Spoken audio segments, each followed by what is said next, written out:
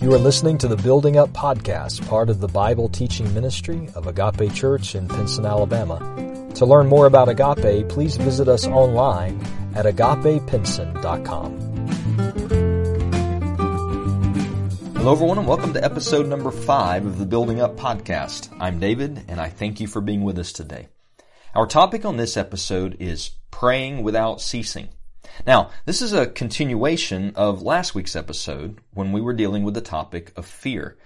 And I would encourage you to go back and listen to that episode number 4, if you have not already, because there we responded to the question, what should I do when fear seems inescapable? And I presented 5 principles to give us a foundational beginning of dealing with fear. And we went into these in depth in that episode, but I'll just give you a summary of the 5 as an entry point today. Number 1, we need to develop a healthy doctrine of the sovereignty of God. Number 2, we need to pursue a clear perspective of God's love for us. Number 3, we need to increase our intake of God's Word and of praying in the Holy Spirit. And I said in that episode that we need to intake God's Word more than we do the news of the world. By that, I don't mean that we put our head in the sand and ignore what's happening in the world around us.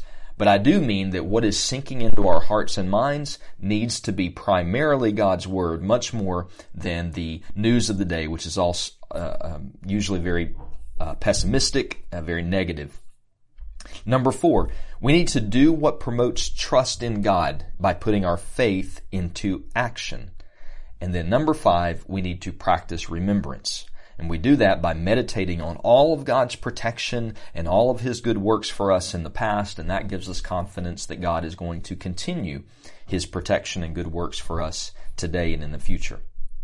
So for this episode, I want to continue this line of thought by asking the question, well, what do I do when anxiety attacks, or when I feel like I am being attacked by worry and fear? And the answer that we're going to give today is going to focus on this biblical command that we have to pray, but specifically to pray without ceasing. So we're going to talk about that, and then we're going to ask the follow-up question, well, what does it mean to pray without ceasing? So let's get right into it. As I record this episode, the World Health Organization has declared the coronavirus to be a global pandemic. And for some of us, those very words bring about great fear or uncertainty and perhaps a feeling of anxiety. Now, at the same time, you may be listening to this and perhaps the coronavirus is no longer a huge concern, or perhaps you just find that your daily worries center on something else altogether. No matter what triggers worry in you, we should know what to do when the pains of anxiety hit us. In other words, what is the practical first step or the practical next step that we need to take when we feel anxiety coming on? So if we think of anxiety as an attacker, and I think it is, it comes to paralyze us or to destroy us or to neutralize us, then we will arrive at the conclusion that we need to have a good defense in place when this enemy attacks. Ephesians 6 is a well-known passage in the New Testament that urges Christians to face the difficulties of this world, which certainly anxiety would be a part of that, by putting on God's armor. Armor is meant to strengthen us, right? In battle. If you're going to go into battle, you put on armor. The point is to help strengthen you in your fight against the enemy, protect you from the attack of the enemy.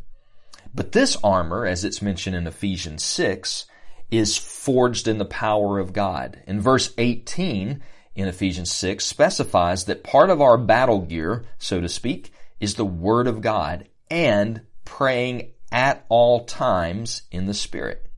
Now, that very same idea is brought up again in 1 Thessalonians 5. And I would encourage you to read both of those chapters, Ephesians 6 and 1 Thessalonians 5. Either pause the podcast now and read it, or come back at a later time after this is over and read those chapters. But in 1 Thessalonians 5, we get a very similar idea. It actually talks about some of that armor again, but we get specific instructions that in the Christian life we should pray without ceasing. And then in Philippians 4:6, Paul directly deals with the enemy of anxiety by saying to the church, do not be anxious about anything, but, and so here's the remedy, in everything pray. So my conclusion, considering these passages, is that the critically important practical step that we must take as Christians in dealing with anxiety is to pray. And not just pray, but if we look at all these instructions together, we need to pray in the Spirit without ceasing. Now, we'll have to address what it means to pray in the Spirit on a future episode, but for the rest of our time, let's talk about what it means to pray without ceasing. I think the command to pray without ceasing, or the act of praying without ceasing, is something that is only made possible when you and I embrace two realities by faith. When we believe these two things and we embrace these two things. Reality number one is that God is always with His people. We have to believe this in order to be able to pray without ceasing. Last week we looked in Isaiah chapter 8, and we saw how we are to fear nothing except God. In that text in Isaiah 8, specifically verses 9 and 10, Isaiah is speaking to the enemies of God's people, and he warns them that they can strap on their own armor and they can conspire together against God's people, but their plans will not stand. And his reason that their plans will fail is because Emmanuel, God is with us. That's what Emmanuel means. This reality is even greater for us as Christians today. Because of Jesus, God is not just with us, God is not just near us, but God is in us. Continually, without ceasing, Emmanuel, God is with us. God is near us. God is in us. We have to believe that if we're going to pray without ceasing. The other reality we must embrace by faith is that we are helpless apart from God. If we don't believe that, if we don't believe that we're helpless apart from God, then we won't see the need to pray without ceasing. I don't think you can take this truth too far. I don't believe that you can take it too deeply. God gives to mankind life and breath and everything, according to Acts 17:25. Your very ability to listen to this podcast is being made possible by God's active work. And if He was to remove His hand from you, not only could you not walk across the room, but you wouldn't even be able to breathe. So we are helpless without God in everything. We need Him. So how does embracing these two realities make praying without ceasing possible? In his book called A Praying Life, Paul Miller, says that being anxious is when you and I occupy ourselves with things that are too great for us. And the key to returning to sanity is becoming like little children who cling to their father for help. If you and I cultivate by faith a belief that God is always with us and that we are helpless without Him in every moment or every decision or activity of life, then we will naturally run to Him in the face of chaos. Paul Miller quotes Charles Hodge, a 19th century theologian, who said that it was in his childhood that he came closest to praying without ceasing than in any other period of his life. As a child, he had the habit of thanking God for everything he received and asking God for everything he wanted.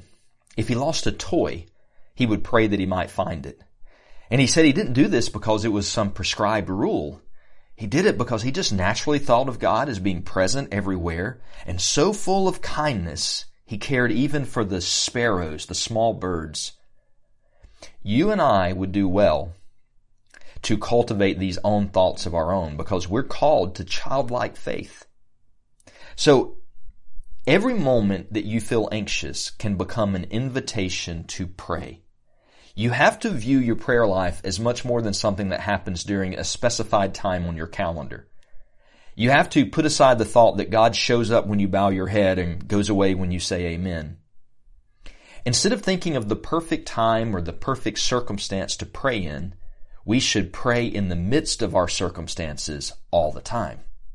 Now, it doesn't mean that we don't have times where we get along with God and on our face, just Him and us, and in solitude. We should absolutely do that. But we should be able to know that we're called to pray in the midst of everyday life, all the time, in every circumstance. You also have to know that God is not moved to action by your many words. There are times for those longer conversational prayers to take place, but sometimes all you may be able to muster up is a short prayer. Help me, Father. Protect me, Father. Teach me, Jesus. Lead me, God, in this moment. Keep me from this, God. Or perhaps you are in the Word and you have a verse that you have taken to heart and memorized, and just in that moment, in that circumstance, you pray that verse. Praying without ceasing means you are slipping in and out of prayer throughout your day. Short prayers, long prayers.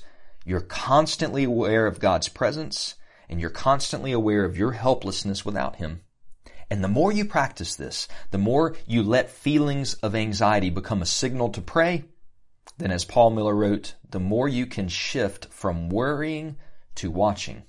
Watching for God to weave His power, His joy, His peace, His protection, and His sovereign plans into the fabric of your life. So our prayer time today has been used by God and will be used by God to bear the fruit of praying without ceasing in your life. If you have any questions about this teaching, please contact me, or if you want to suggest a topic for a future episode, do that by emailing us at info@agapepinson.com. As always, remember to rely on Jesus. Grace and peace to your family.